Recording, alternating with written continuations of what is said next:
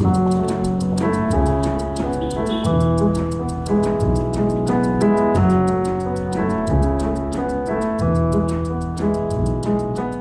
and welcome to Everyday Sublime.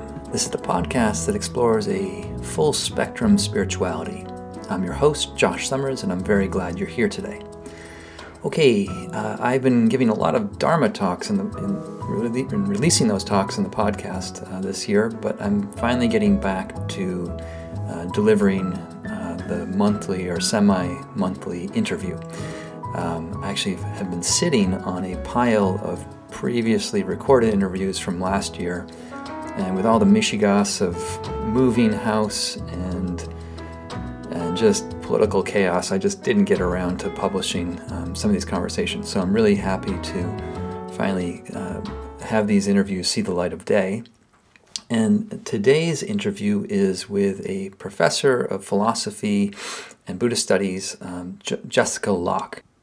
Jessica is assistant professor of philosophy at Loyola University, Maryland in Baltimore, Maryland. Her research explores Buddhist and Western moral psychology, cross-cultural philosophy, and phenomenology. She has studied and practiced Tibetan Buddhism for many years, and in her extra academic life, she teaches meditation and has developed and facilitated contemplative workshops on white privilege, diversity, and anti-racism. So much of this is what I wanted to talk to her about in this conversation. And this conversation does get into the philosophy of phenomenology. It gets into the construct of whiteness. And we explore, or try to explore, how Buddhist practice can function within a process of learning about self and other that facilitates the dismantling of racial bias in individuals and society. Now that's a big order. It's a tall aspiration. I'm not sure. You'll be the judge on how successful we are, and I'll just say from the outset that this is a conversation I've wanted to have for a long time. I've been looking for sort of a person that I thought would be a good candidate to talk and highlight these themes with me. And Jessica clearly is well equipped for the task. But I'll say from the outset that I was a little bit uneasy about this conversation, only because of the way that, as a privileged white person, I'm very sensitive to how fraught these topics can be.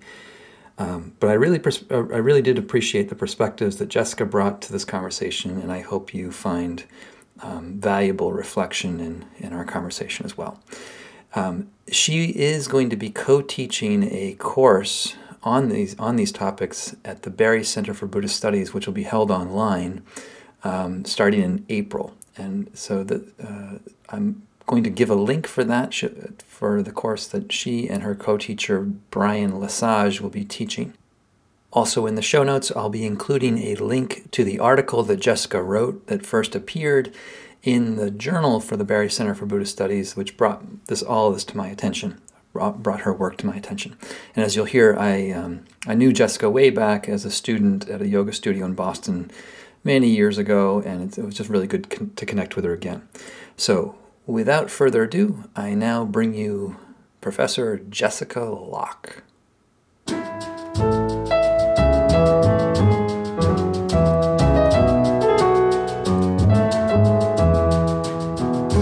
Jessica, thank you so much for coming on the podcast today. Thank you for having me. So I've been wanting to have a conversation like this for a while, and as a way of introducing you, first, you're an assistant professor of philosophy at Loyola University in Maryland and Baltimore, and your research, as your bio says, explores Buddhism, Western moral psychology, or Buddhist and Western moral psychology, cross-cultural philosophy, and phenomenology. And aside from your academic credentialing, I had contact with you probably 12 to 15 years ago. You were showing up at a yoga studio I was teaching at in Boston, and we got to know each other a little bit then. But then in the intervening years, you've gone on to get your PhD in philosophy and dive deeper into Tibetan Buddhism, I think. And recently this summer, I was going through an email from the Barry Center for Buddhist Studies. I was looking at their newsletter, and up popped an article called Living Our Histories, Shaping Our Futures, Buddhist Practice and Anti-Racist Education for White People.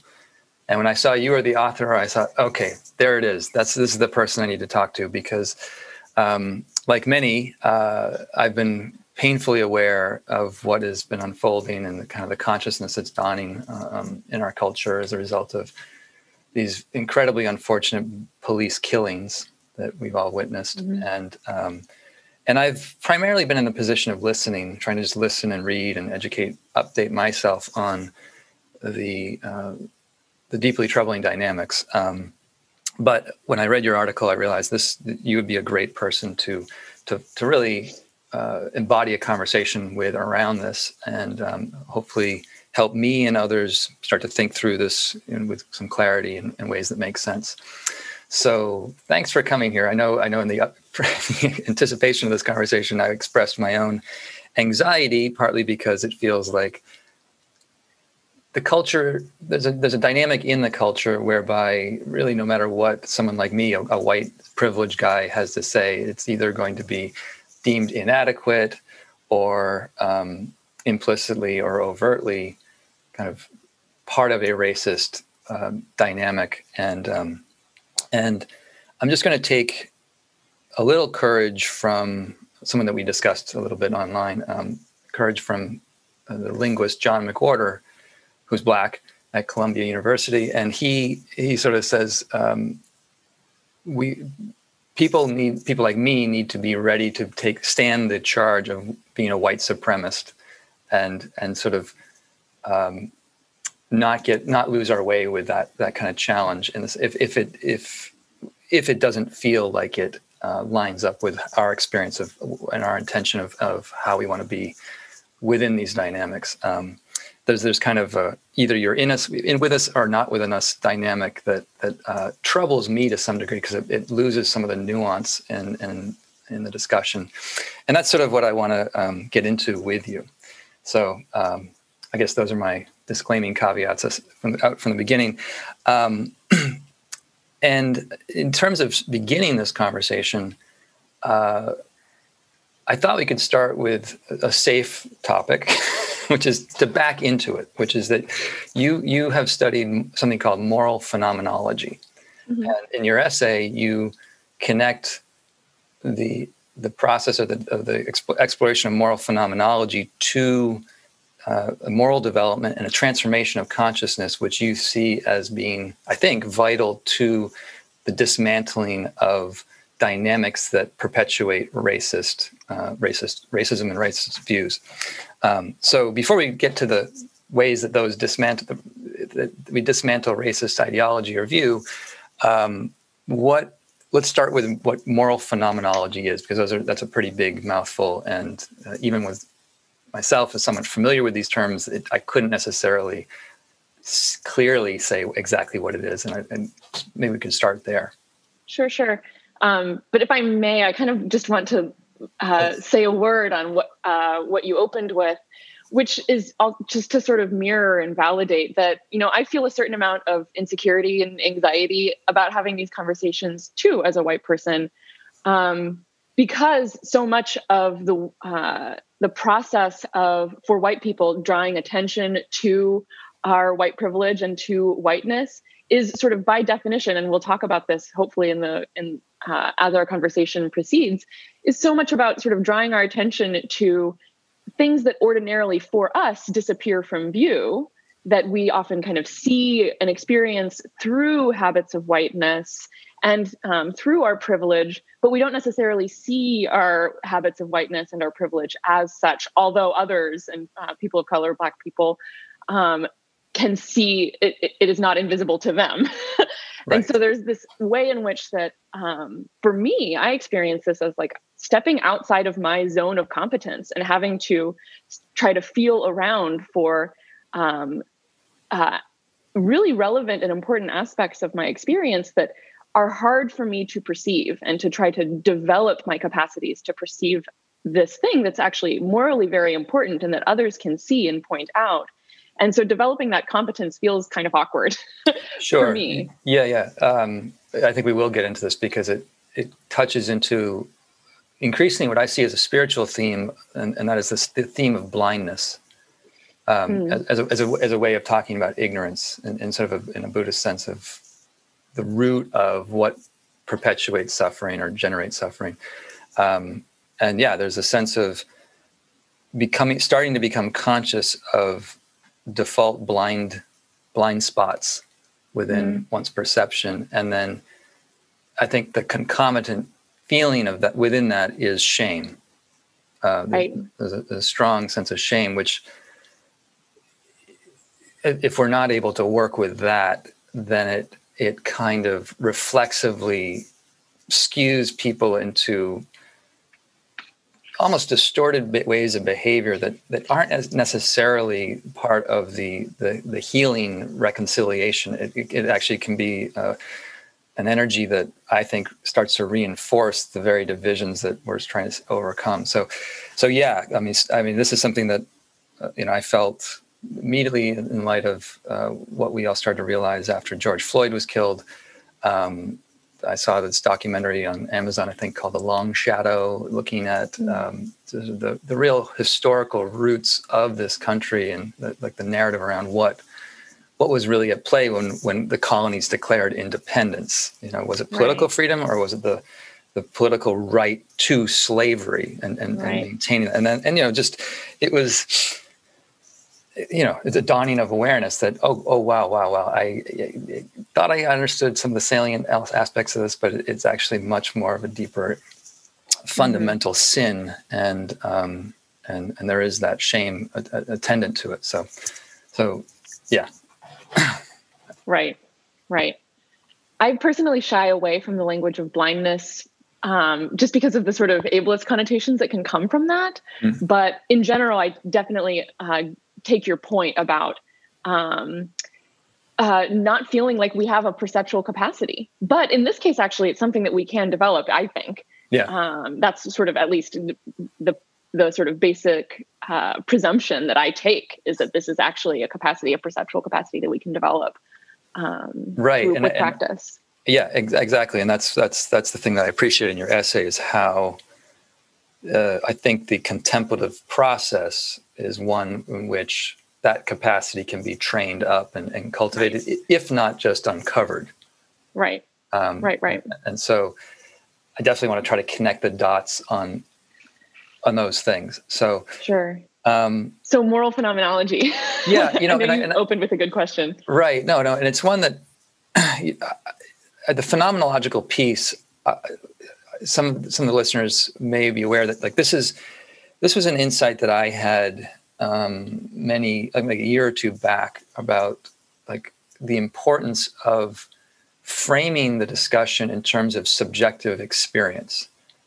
So meaning a lot of times spiritual teachings can sound like they're making these absolute claims about the way things are in terms of metaphysics, like the nature of consciousness gets described as having sort of these actual characteristics that are sort of, in a sense, scientifically stated or objectively stated, and for me that's always made me go cross-eyed a little bit, because it sort of runs counter to what other insights from science emerge.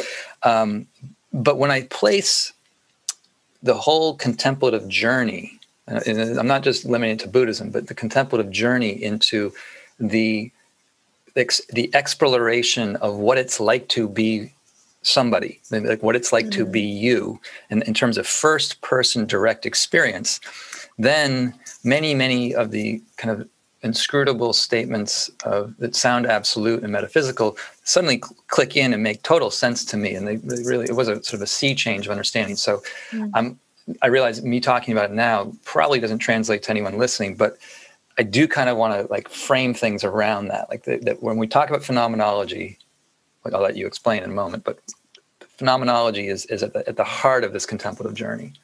Mm-hmm. Yeah. So yeah, how would you? What's a starting definition of phenomenology, and we go from there? So in this conversation we can parse phenomenology, simpliciter, and moral phenomenology. And phenomenology in general is a philosophical school primarily associated with 20th century French and German thought. that basically sought to understand how and why human beings experience the world the way that we do. What is structuring our experience to give rise to the specificity and particularity of our experience of the world? And phenomena is the Greek word for appearance. So it's a study of appearances. Mm-hmm. And in particular, the phenomenologist that I have worked with the most is Maurice Merleau-Ponty, a French thinker. And particularly, he develops this concept of habit, phenomenological habit, that explains the sort of history of how our world appears the way it does, so that it's not just these immutable features of our psychology or our perceptual faculties that give us this kind of static world that is common to all subjects, all individuals, or something like this. But each of us, through basically processes of habituation, of repeated engagements and repeated kind of practices of working with particular phenomena, particular objects, particular types of actions, that we develop this kind of rich, specific way of experiencing the world that is deeply habituated. Mm-hmm. And there are bodily habits, motor habits of kind of actually movements and particular, like he uses examples like typing, or a woman who has a long feather in her hat. And so she kind of in her bodily habit incorporates this extension of her body into her kind of body schema, so that when she climbs into a car, she has a sense of where this feather is as part of her sort of kind of bodily dimensions.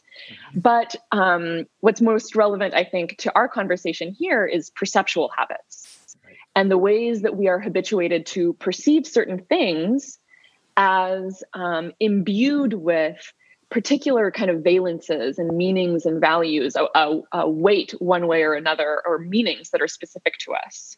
Would you even add to that imbued with essence? Like a kind of essential nature or the way it isness, like, oh, this is just the way it is, not realizing that this is the way your mind is constructing the perception.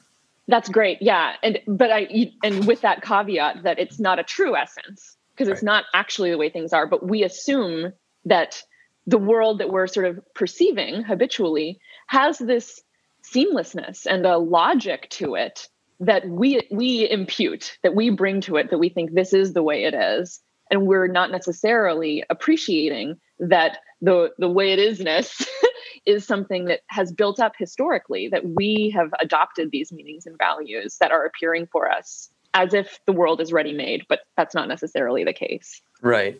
So but coming back to phenomenology, that this is, what I'm hearing you say is it's an exploration of the kind of simplistic way, like looking at how our experience is filtered, shaped by filtering structures, and then coming to kind of a reconciliation with how those experiences get shaped, and then seeing what we can do from there. Are they, I think that's the essence of your essay, which is this deterministic then? Are we just sort of, are we enslaved to our conditioning, or is there a way to experience a malleability of those filters and come to a more harmonized way maybe of seeing and being?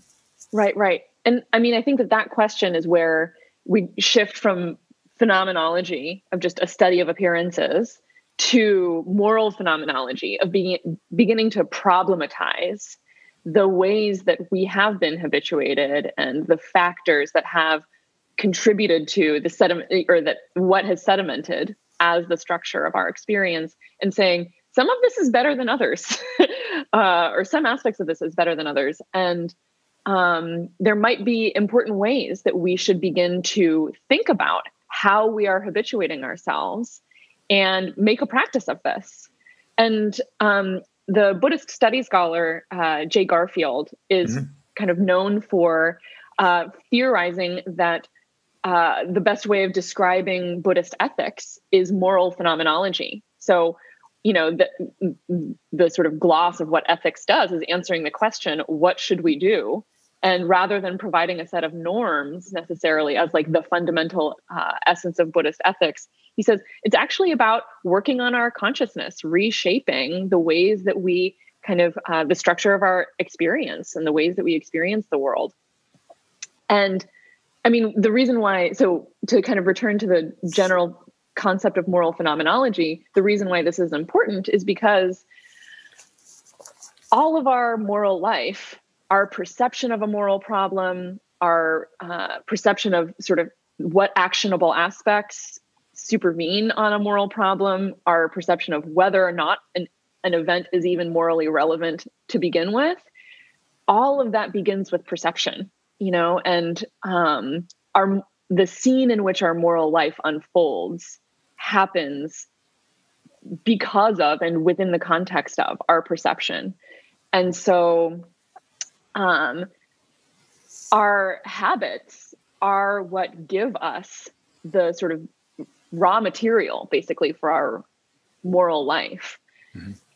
And so you could say that moral phenomenology is the sort of branch of phenomenology that takes up the ethical ramifications of our perception and of our experience and says that the way we experience the world has huge moral import and we should work with that.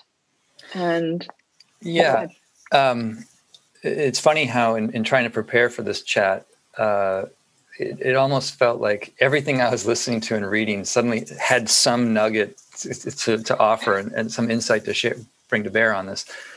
And one of the things I just happened to listen to recently was a conversation or a talk that Ram Dass gave probably 20 years ago. And what's relevant to this conversation is that he shared his own experience of taking psilocybin with a black psychiatrist. The two of them are going to take psilocybin together.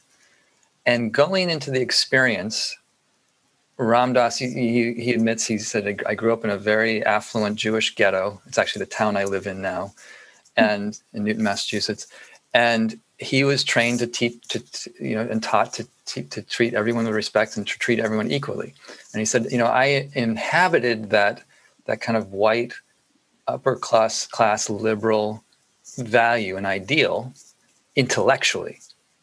He said, but if I'm honest, there was something there was fear in me. And it wasn't so much fear of like the psychiatrist in this case, but just fear of, I think, going into the trip and, having the egoic pressure valves of control gone offline. He was afraid that something darker might leap out of him that would betray his kind of upper class liberal ideals. But then he went on to say that within the trip experience itself, he had a direct experience of the encounter with his friend being one of consciousness waking up to realizing consciousness sitting across from him, just in different packaging, pure and simple. Like it was a pure direct experience of that. And this is sort of, I think, something that is, it's mentioned in various forms in wisdom traditions that there's this unity consciousness that takes on separate form and gives a sense of multiplicity that upon the fundamental unity of things. And he's the important piece here, and I think this gets to the moral phenomenological part that you're talking about, is that he claims, now this is just a sample of one, so you have to take it with a grain of salt, but he claims from that moment on, the emotional valence of fear that he felt in contrast to his intellectual ideal, he said that completely dissolved and never came back. That he became firmly rooted in experience of never forgetting the fundamental unity of being. And to me, that speaks to it could be, you could hear that and say, oh, that's all well and good. It's not going to solve the material inequity and the structural racism, and we can talk about that too. But I think part of what animates my work or inspires me is that by facilitating a transformation of consciousness, the sense of identity that one has in relationship to these very things can be one can step out of the this and that subject object, me, not me, we're different, what are we going to do with that, to remembering a fundamental unity from which we can kind of clean up and help direct, I'm not sure how to say this, but like direct things in a more healing direction, from that connection of unity. Now I'll pause there. I know I can probably sound like a pie in the sky, like throwback to the 60s or something, but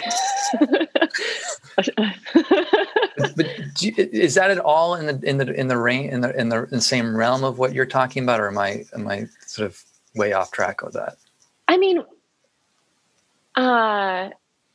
it's a little different actually from the tack that I take in some of my research on moral phenomenology and kind of the moral psychology of Buddhist practice and anti-racist practice, even, in as much as I usually kind of study and think about sort of more incrementalist, gradualist methods for bringing about the kind of transformation of consciousness that would portend the sort of moral change and consciousness transformation that we want. But, in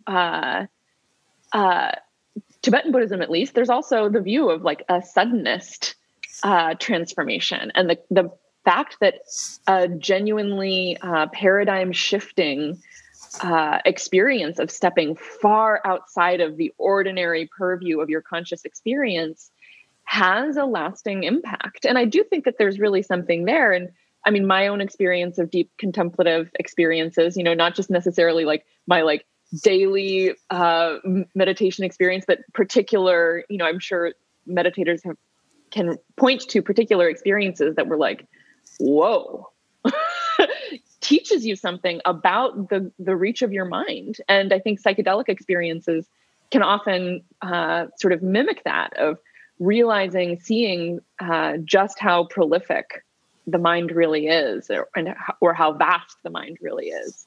And, at the conclusion of those sorts of peak experiences, that doesn't necessarily mean that like now I'm free of racism or now I'm free of self-cherishing, but we now have kind of a North Star that we can look to and remember and work toward. We have a kind of clearer sense of what's possible. And I do think that that's actually more from a moral psychological standpoint, from a phenomenological standpoint, that's very relevant. Yeah. I mean, in mentioning Tibetan Buddhism, one thing I did I thought would be applicable to this conversation is their reflection on, I think what they refer to as the two truth doctrine, where there's an absolute truth of unity and interconnection, and then there's the relative truth of separation and individuality. And I think, and we can get into this, but one of my concerns at the moment is that the conversation around themes like racism and identity politics seems to be trending towards a heightened emphasis on the relativistic position, and is forgetting the more absolute universalist side of the equation. And it's not neither or. They're both sides that are essential to have in mind or have in view. But I do, and I appreciate how you described it. As like there's paths that tend to be more incremental, and that sounds like what you're sort of a wearing away of the right, sort of the structures of racist ideology or racist viewpoint perspective, and then more the sudden absolute realization that can flash on really at any point. It's ever present. Meditation seems to make it a little bit more likely, in that the meditator becomes more accident prone to that big wake up. Exactly. But I think they're not mutually exclusive. So maybe to that end, like on the level of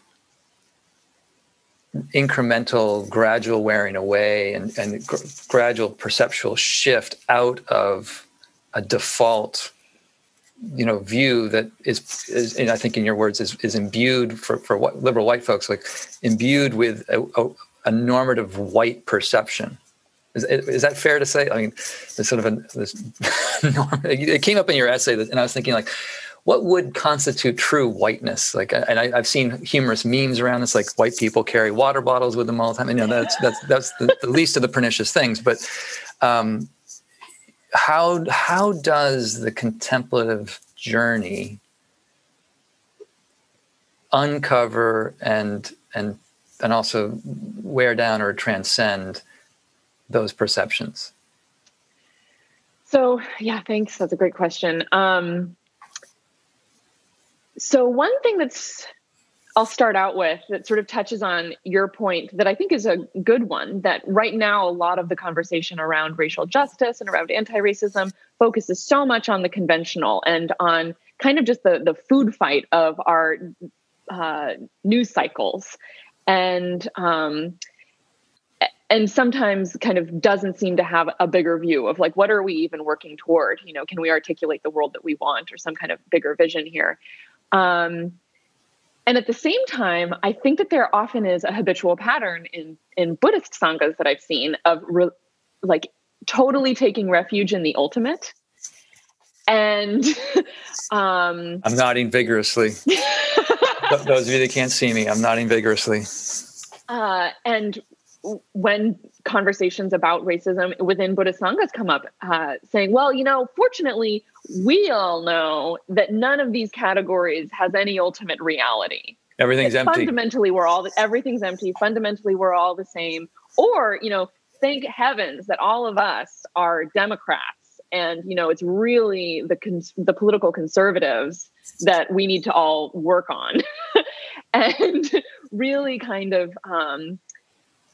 I think missing the conventional level and the importance of actually the pernicious and pressing lived moment that we're in of white supremacy and the ubiquity of Black Death, and how grisly the conventional actually is. And so sort of finding, not to be too much of a cliche, but finding the middle way between these is, I think, super important. But I knew that the point that I did want to come back to was that I think you're absolutely right that many spiritual Buddhist organizations, community sanghas, do try essentially bypass the issue by sort of trying to keep their feet planted in the absolute level of Buddha nature. We're all the same. We're all one. Yada yada yada. And glossing over the very real inequities and injustices on the relative level. And I think the two, it's not either or, as I kind of say, it's an and both situation. And, earlier, when we started on this thread, you raised the question of sort of, I can't recall exactly how you phrased it, but sort of like, what is whiteness? Yeah. And I think that that's actually an interesting question for thinking about the middle way between, or that brings together conventional and ultimate here. Because I think you can really get yourself into some trouble when you start reifying whiteness and saying like, whiteness is this monolithic, massive, unchangeable primordial fact of us as white people and of American culture and our history. And from a Buddhist perspective, part of the reason why I read whiteness as a habit of perception is that when we experience perceptual habits, we experience them as real, as true, as reliable. But they, as I've tried to explain, like they have a history. These have come together due to causes and conditions. And so anything that has a history has a future. And so I think that sometimes discussions of whiteness can really dip into a lot of reification. And really, I think what I'm trying to push with thinking about them from a moral phenomenological standpoint is that this is pliable, like all of our habits of thinking and perceiving, and the habit even of the self. That is something that has come together over time and has sedimented over time, and therefore is susceptible to practice and to Not necessarily, undoing it overnight. Yeah. But it doesn't mean that we can just, eschew all of our perceptual habits and, have totally clear, light mind. Right. Yeah, I think just to echo what you're saying, that's one of the concerns as a contemplative Buddhist, I do have about the conversation, is that there is this reification. There's the taking something as an abstract and making it real, and enshrining it in kind of a codified view. As you're speaking, I heard one of my first Dharma teachers say to me, when we look at experience, we see that all nouns are verbs.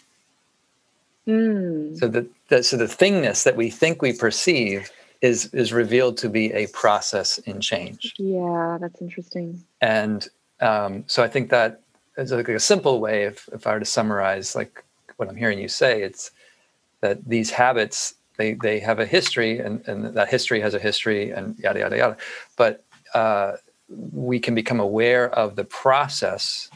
And the process is actually experienced as an alive dynamic, the living thing within us. And then as it feels, it's not so rigid, it's not so ossified or calcified, and then it starts to breathe. And then my guess is it's from seeing that dynamic that a new kind of moral imagination or creative outgrowth from that starts to emerge. I think that's probably, your idea, getting into your idea of transformation of consciousness and development there.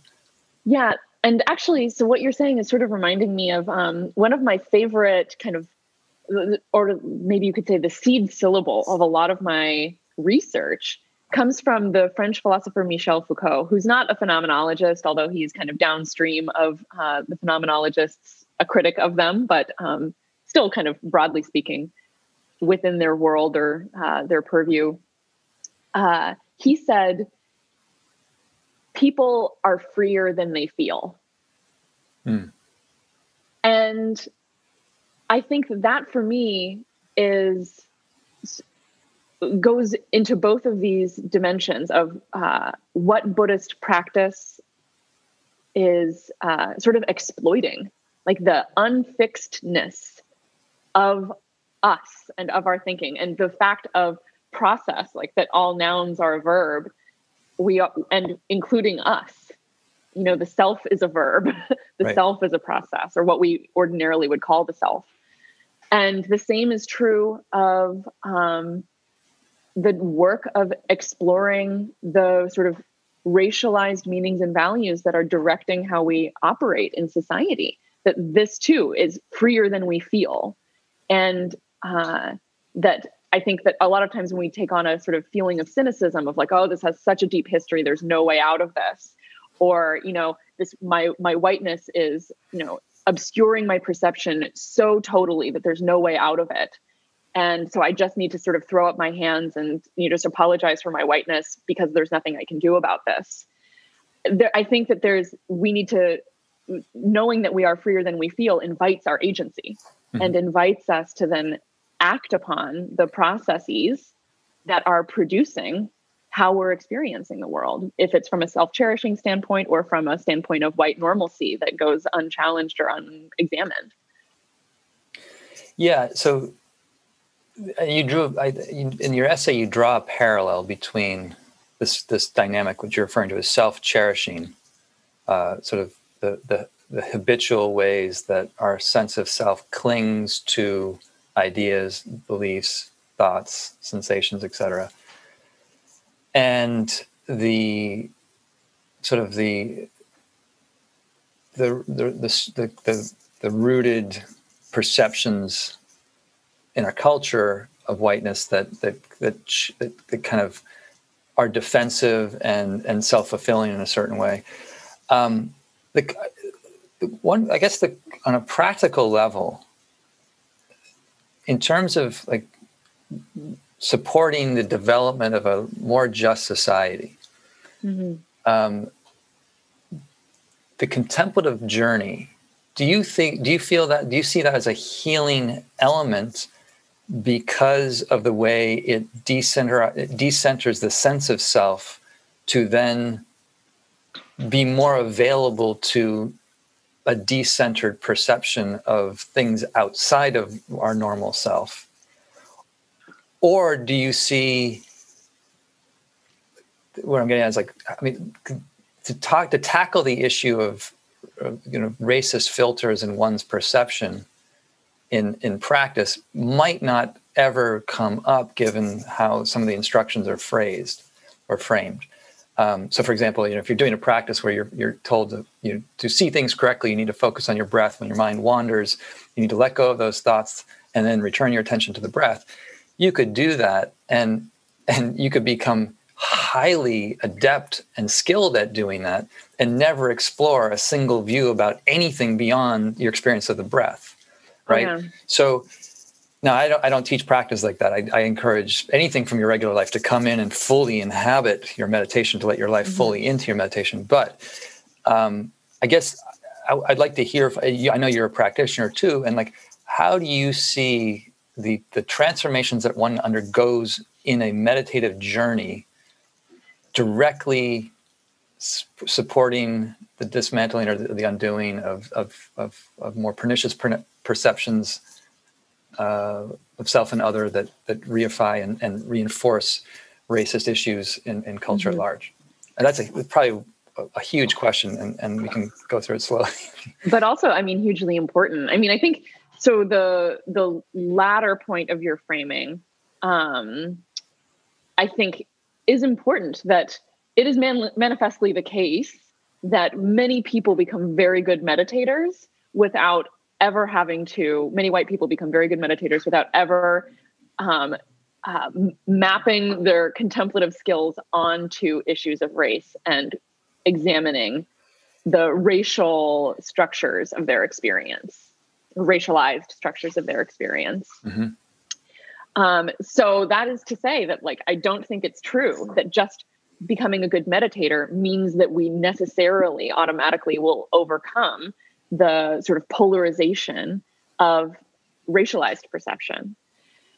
I do think, though, that the former way that you framed this is a really useful way of thinking about this, that as meditators, we sit down every day in order to decenter the sort of habitual patterns of our thought, of self-cherishing, of aggression and passion.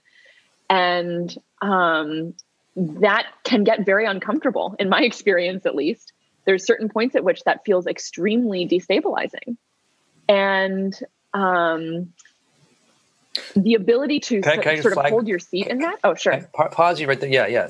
I want to open that up if we can, because that I think that development of the decentering of the self in meditation and how that can be experienced as destabilizing. Now, this is something that I profoundly experienced myself, kind of an extreme case. But it's something I talked about with my therapist, who was involved in Buddhist psychology stuff for many years. And it seems to be kind of at the heart of the tension between Western and Buddhist psychology, in that, Western psychology tends to focus on sort of shoring up and strengthening a healthy sense of self and ego. And right. Buddhism seeks to not necessarily annihilate that, but to decenter it and to put it in a broader context, which is to see that the ego is just a small blip in the experience of being, and not the seat of being, if you will. Right. But it can be the transitions here, and this is where what I try to talk about in terms of expectations on a path. The expectations people can have is that they're going to do their practice and their life is just going to get better and better and better.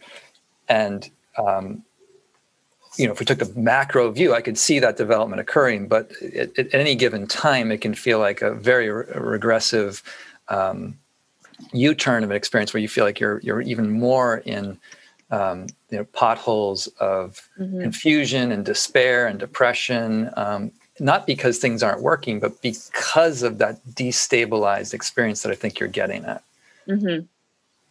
Yeah. I can relate to that myself. And Yeah. I do think that a part of the view of Buddhist psychology, or the view of Buddhist practice, is developing a capacity to ride the discovery of how insubstantial we really are. And that feeling of, my experience of it was feeling like I was falling apart when I was first really starting to meditate, and on my first kind of long retreat, really feeling genuinely scared of not necessarily a new experience of, not necessarily the arising of some different state of mind per se, but seeing up close, sort of in large format, how my mind was genuinely working. And I think there's a lot to say about sort of the skill of being able to be with that. But I do think that if I can just interject, what I try to explain to folks, at least to come to my classes, is that the initial insights of meditation confront one with the kind of a real data set of what you're actually like. Right. And that's often counterfactual or counter narrative to our normal perception of who we are. Like, so normally you can have a perception that you got your shit reasonably together. You can drive a car, you can go get groceries, you can pay your bills. You're the CEO in charge of all this. But then you take a closer look under the hood, and it's this cacophony of chaos. Right. At least initially.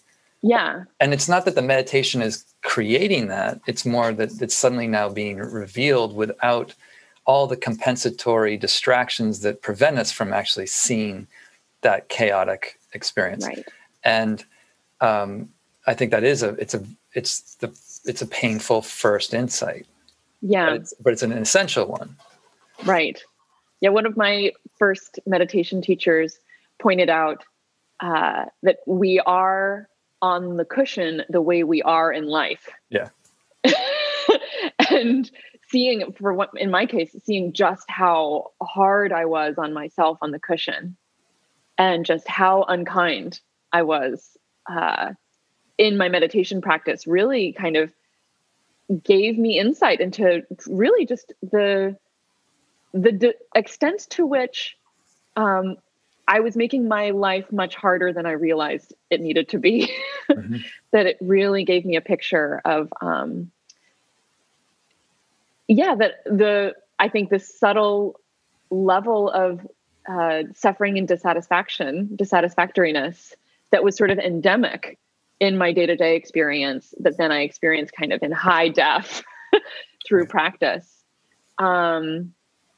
So yeah, bringing that into stark relief, I think, and being able to kind of, I think so. Yeah, being able to be with that, I think, is a really important kind of moral psychological skill.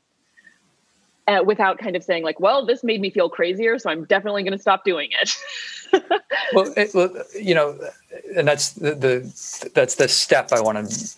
That step between seeing that and the moral psychological skill. That's the step I want to make sure we flesh out, because, and I'll start you. I'll try to start you the way I would think of it. It's like when you identify with yourself as the thinker of your thoughts, when your sense of self is kind of anchored within that process, then it follows that whatever the thought is, if you're the owner of that thought, then you essentially are held by the implication of that thought and often driven to act based on the feeling and statement of that thought.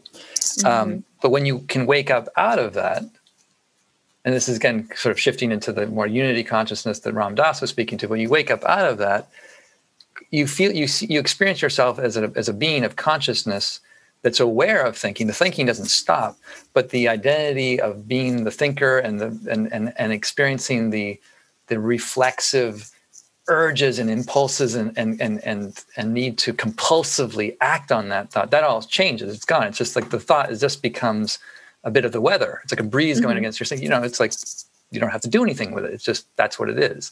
Yeah. And I think that frees up moral potential. And that may not be the right word or phrase for it, but it's like you are now open. You're operating from a sphere in which the outcome is not predetermined by the conditioning and identification. Yeah. I mean, that to me is precisely getting to Foucault's point that we're freer than we feel. That most of the time we feel totally identified, completely enmeshed with each and every kind of blip of our thought process.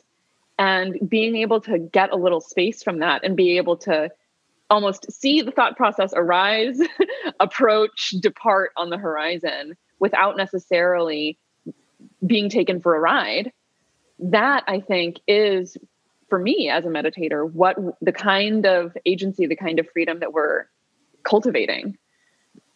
So this may be a crude parallel or a crude way of trying to connect all this, but so I think of meditation sometimes as a way of developing capacities which then become kind of features of being that those capacities are transferable to other things. So for example, like, on a simple level, I can sit with my own discomfort and irritability around an interpersonal dynamic on the cushion. I can really work with that. I can see it and practice with it, explore it.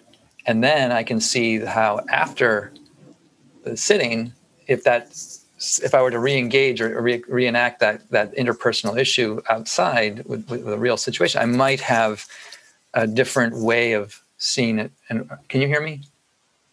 No, you can't hear me. We just lose.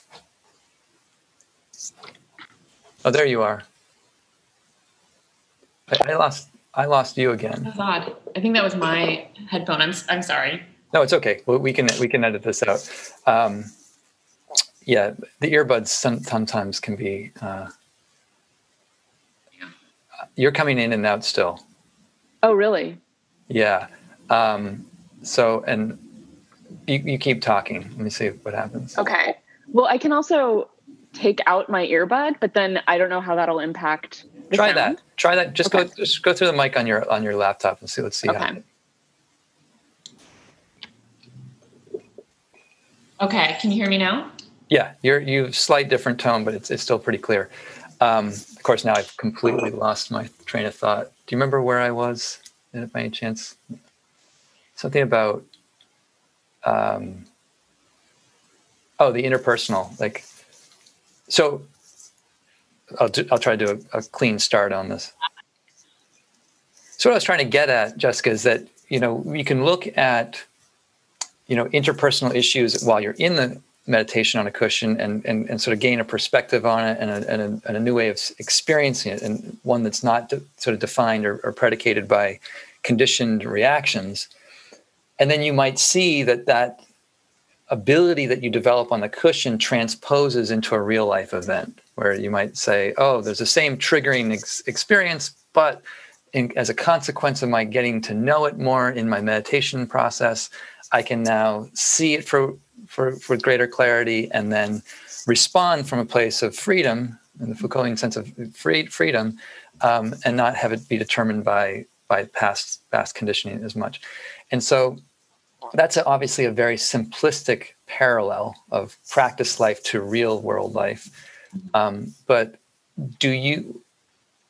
is that sort of what you're getting at when you see the relationship between the decentering of a self and the development of moral phenomenology and a sort of a commitment to dismantling racism? Yeah.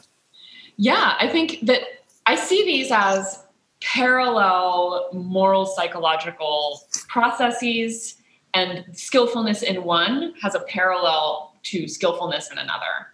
So it's not to say that you can't decenter whiteness without having contemplative skills or without having, meditative experience of decentering the self in one's practice. But I think that actually developing the skill through a contemplative practice does support and help you anticipate what exactly it will feel like when you're decentering whiteness in your experience. And I think what's really valuable about that is, like, as a meditator, you can come to expect, like, okay, I know this feeling. This is destabilizing. This is feeling destabilized. Or even I can recognize that examining this structure of my experience is making me feel crazier because I'm seeing it closer up than I was before. But that doesn't mean that there's something fundamentally wrong.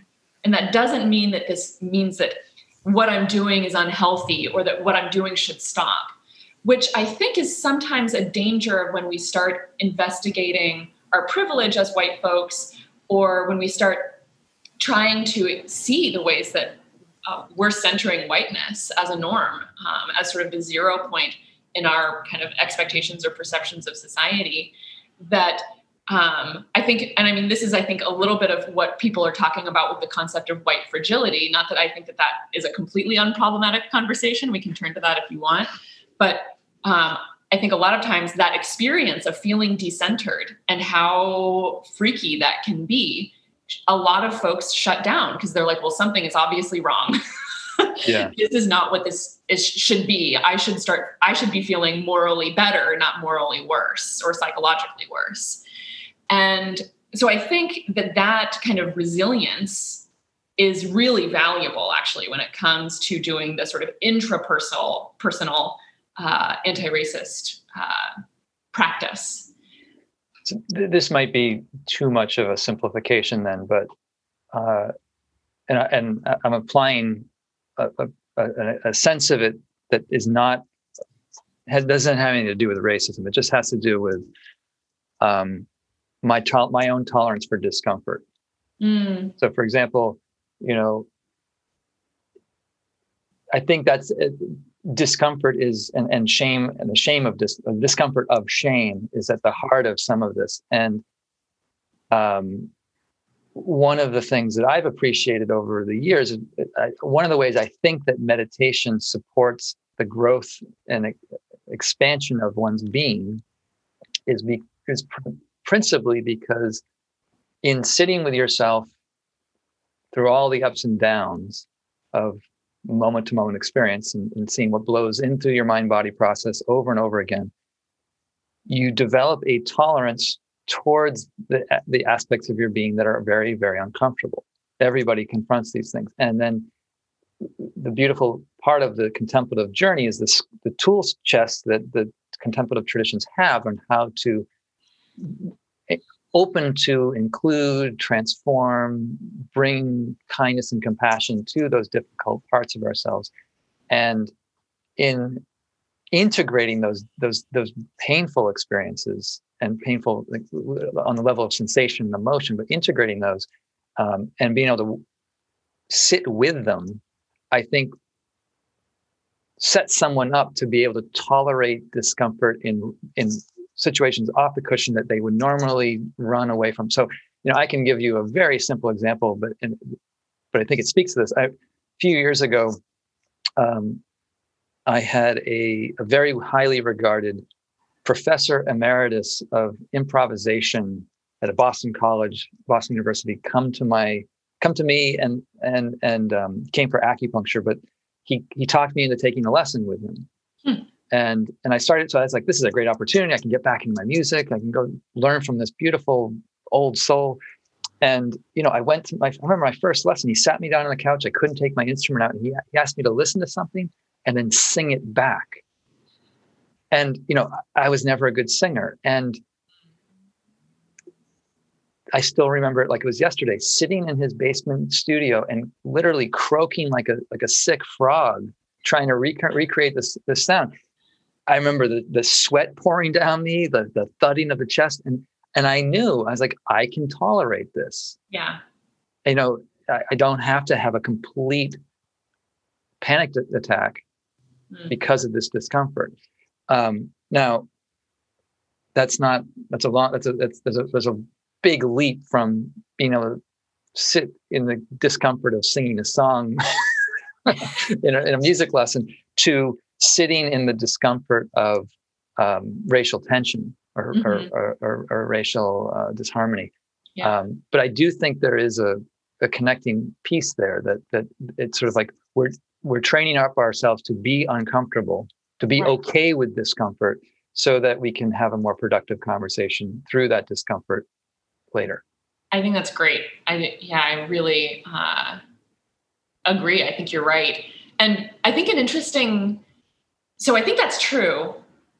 And an interesting departure that's worth being aware of as sort of white practitioner anti-racists is that, when we practice, we are sitting through discomfort and learning to tolerate discomfort, learning to tolerate that feeling of kind of maybe falling apart a little bit and what's freaky about that.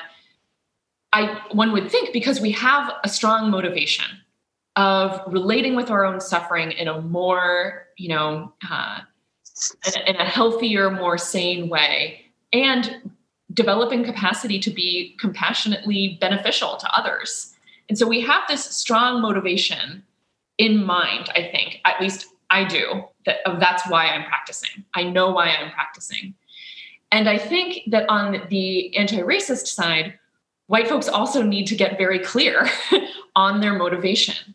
Mm-hmm. And that if we're entering into that project from some sort of kind of like this view of martyrdom or saviorism or whatever, that like as soon as kind of shit hits the fan and feels uncomfortable, it's easy to lose sight of what we're there for. Like, what is the reason for sitting through this discomfort and working through it and kind of coming to understand what's giving rise to it and being able to sort of work with it and work with its malleability.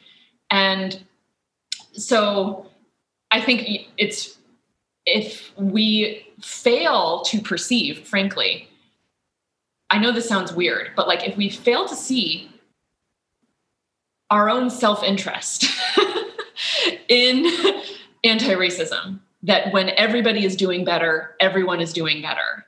And where life is precious. And that's the world that I want. If we can connect to a strong motivation that goes beyond just kind of intellectually saying, well, we live in America and a just society means equality, or some kind of very thin conception of what's motivating us, I think that that's when people really fall apart, when under duress, when things start feeling tense, that they kind of will kind of bail, frankly, without a motivation for staying with that discomfort. Yeah. I don't know if I heard you correctly there. You were talking about the connection between a self-interest, I think more of an altruistic self-interest. Exactly. Yeah. And I don't know, what does that connect to? Like when people, the phrase that comes to my mind is when, like, it's like a Ramana Maharshi reflection. When you realize that all there is self, everything is animated by self-interest. Meaning that's from the absolute perception that we're just connected. So your self-interest that's not just about the little self, but the sense of the big self is moving. You're operating from that level. Is that what you meant though? Like, an altruistic self-interest of it's not good for me personally exclusively, but again, I mean, maybe the best expression of altruistic self-interest is where everyone is doing better, everyone is doing better. Yeah. Well, and that's, again, this is where I'm going to sound Pollyannish, I'm sure, but listening to some of the political conversations, not just about wealth inequality and things like that, there are all sorts of political ways of redressing inequality through policy and things like that. But one idea, and I know this is the Pollyannish side of me, but it's if more and more leaders were to wake up out of the small self identity with things and realize their universal connection, the unity consciousness of being, it hoarding things simply doesn't make any sense anymore. It's a movement of illogic. And And so, I mean, this is where I do think there's a kind of a social action element of contemplative practice. It doesn't necessarily, it doesn't negate the need for structural reform, for sure. And I don't want to get that confused at all. But at the same time, those structural reforms are inhabited by consciousness, by beings with consciousness. And if the consciousness at the individual level is still individually focused, I think it can perpetuate perceptions of separation and otherness that just continues to feed a negative cycle, or a positive cycle of negativity. Yeah, I mean, absolutely. And I think that that's actually a really important point when discussing anti-racism in this register of moral phenomenology and individual practice, because I think, something that's really important to keep in mind is that right now we're in this moment culturally where so many white people are really like taking up the task of educating ourselves about racism and the roles that we can play in perpetuating racism. And I think that's great. Of course, that needs to happen. But remaining at the level of kind of self-reflection or, white accountability groups and reading groups and all of that, like that's important work, but it's not the work. Yeah, I mean, this is going to sound maybe a little cynical, but it strikes me as it's a fashion party. Mm. Like at a certain level, it's like fashionable to do it, and it's fashionable to perform it, and to make the requisite noises. But I don't necessarily see deep transformation occurring at that level. And I don't know, is that what sort of you're getting at? Somewhat, and well, I actually think that very deep transformation can happen. Clearly, I believe this at the level of one's own psychology, one's own phenomenological work that one can do on oneself. But I do think that there can be a problem with white people particularly focusing on kind of consciousness raising and coming to understand their own sort of habits of whiteness and all of this, of becoming kind of neurotically obsessed with that level of work, and also almost cultivating a sort of like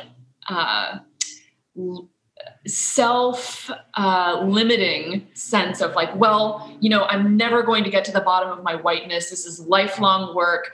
I will never feel like I can be in society in a constructive anti-racist way because I'm just way too, caught up in my own racist habits, et cetera, et cetera.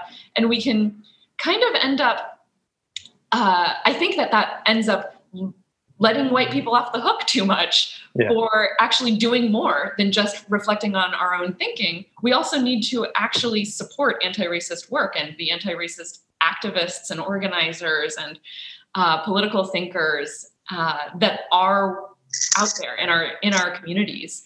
And so, I think that just the moral phenomenological work is essential because we can't, there also is the fact that, historically, white people showing up in civil rights and racial justice movements has been historically a liability.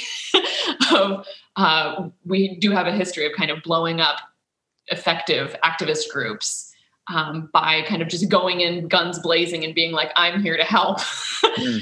And so I think that there is a place for reflecting on ourselves and learning how to be kind of skillful and self-critical. But we can't just remain at the level of trying to develop our kind of intrapersonal skills and our self-criticism and call that anti-racist work. I guess that's my main concern. That we do need to be engaging with structures and not just kind of self-reflection, in my opinion. Right. No. I think that's sort of what I was trying to get at. And then, there is this other, I'm not even sure, this is where I might step on the third rail a little bit here, but, we're talking about being anti-racist or supporting anti-racial agenda as implicitly good, and on one level, I on the level of looking at the symptom of our society, I align with that. The discomfort I start to feel is when I feel like some of the very, and this I'm sort of relying on some analysis by John McWhorter here, like some of he's essentially called this movement of anti-racism a new religion. Yeah. And in the sense that it I think one of his gripes is that it looks at all disparity as symptomatic of oppression, essentially. And that all differences in populations, all differences between individuals comes down to the simplistic lens of oppressor and oppressed. And that the discomfort I have is I feel like that there's truth, there's some truth in that for sure, but it's also missing out on some of the nuance and other variables and conditions so it takes as causation what is probably more elements of correlation. And then I think he's concerned that it's going to continue to strengthen. Actually, the anti-racist agenda is reinforcing racist structures in a way. Right. Yeah, I mean, I realize that this maybe sounds uncharacteristic or off-brand, given what I've written about and some of what I've discussed in our conversation. But I am sympathetic to some of McWhorter's views, frankly, and I think that he identifies a really important point about the way that anti-racism has adopted the structure almost of religious fanaticism. And I remember he has kind of cited the sort of identification of heresy and blasphemy that lead to excommunication.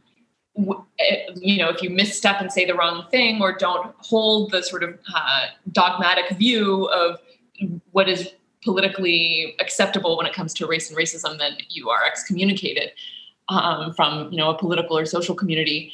And I also see, as far as I know, I don't think he mentions this, but I can also see sort of the search for saviors and a search for a Bible, of holding up like Robin DiAngelo's work or holding up Ibram X. Kendi's work and just saying like, this is the new doctrine. Gospel. It's the new gospel. This is the new gospel. Right. Yeah. And almost like these are revealed texts. Yeah. And I, perhaps unsurprisingly, as a Buddhist, I don't really go in for all of that. And I can understand though and I think that this sometimes might be an outgrowth of the feeling of shame that you've sort of named earlier in this conversation, that, in light of this shame, it's like, okay, well, just tell me what I need to do. Right. Yeah. And we're looking for someone that will just correct our errors. And I really think that this is a more complicated task than that. Yeah. And so I'm sympathetic to that thesis, frankly. And I think that genuine anti-racist work is about more than adopting a set of dogmas. It really is about transforming consciousness and transforming society and getting into kind of internecine liberal warfare of like liberals cannibalizing each other over these things, I think is really not bringing us forward. Right. So yeah, I think that's a real issue. And you keep mentioning the middle way, and every time you mention it, I feel something in my chest sort of soften. It's like, yeah, it's like it's not either or, and I think what even as much as I like McWhorter, I also feel like he's not acknowledging what you're getting at, which is this very vital role of the transformation of the individual consciousness within these systems. And so I do think I think because of the emotional charge on all sides of this, because the emotional charge is so strong. It's, and this is what we experience as contemplatives. We see how an emotional energy comes in and immediately shapes how we see something. And so when the emotions are so high, and they're understandably high, I'm not trying to deny or silence that, but right. To understand, when the emotional pitch gets to a certain point, it makes one's perception, or it shapes one's perception in such a way that they might not be able to hold kind of the nuance that I'm trying to get at. Mm-hmm. I know that's very much the case for me. Like I can list out dozens and dozens of examples where I get caught into an emotional state and I lose the plot. And then seek stability, immediately kind of like reorient of like, okay, where can I hang my hat now?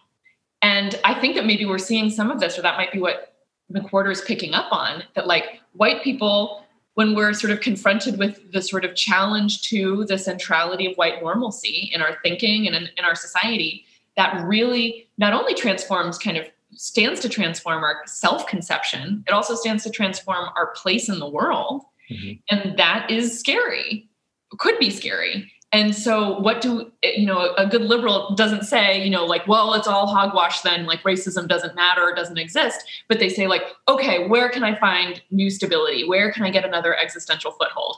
All right, it's going to be in Robin DiAngelo's white fragility as my new gospel or whatever. And so I think that, again, the capacity to tolerate ambiguity and to tolerate process and instability and fluidity and unfixedness, all I think factors into this. This could be an oversimplification, but, and I'm not the first to say this, something I think Sam Harris tries to mention frequently, is that the thing that keeps us from tribalistic warfare in the streets is the ability to have a conversation. Mm. The good conversations are really at the heart of, and I say good, you can have many bad conversations, but good conversations are going to facilitate kind of cognitive empathy, the ability to see things from another's perspective. And in the meeting of minds, a way forward can emerge through that, the dialogic or the dialectical process of communication like that. And the fear that I see just everywhere is that there's this increasing balkanization of identity across all sorts of different categorizations. And that conversation is increasingly under threat because of kind of the more extreme forms of politics connected to those identities. Right. And so I attribute the kind of the strong emotion that all these issues engender, creating, you didn't use this word, but it's almost like a righteousness as a reactive response to these strong things. And that's what, I think you use the phrase, how do we find an existential safe spot, a foothold, right, in this? And I think the energy of righteousness is often kind of the glue that holds us to that existential patch.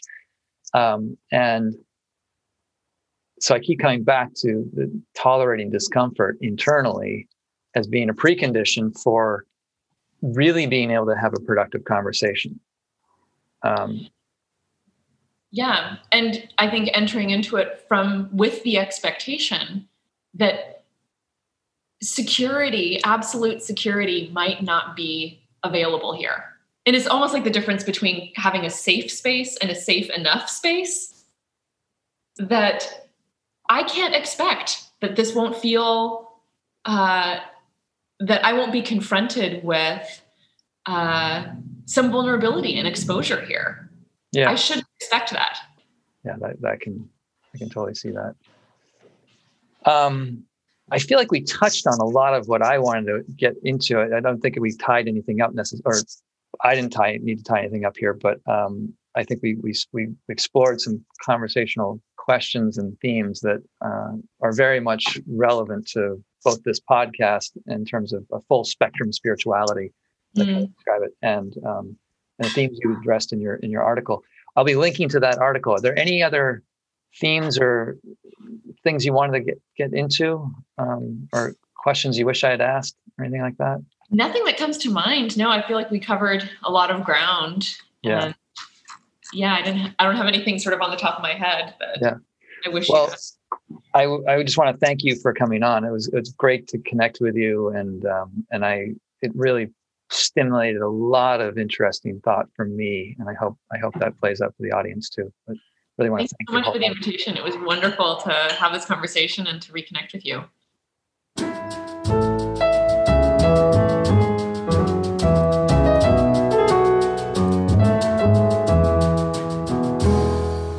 Okay, I hope you enjoyed today's conversation with Jessica Locke. Having heard her speak directly, I highly encourage you check out the article that I've linked to in the show notes that dives into many of the themes we talked about in written form. So it's a good way to review and polish up her presentation on these ideas. It's a very good article.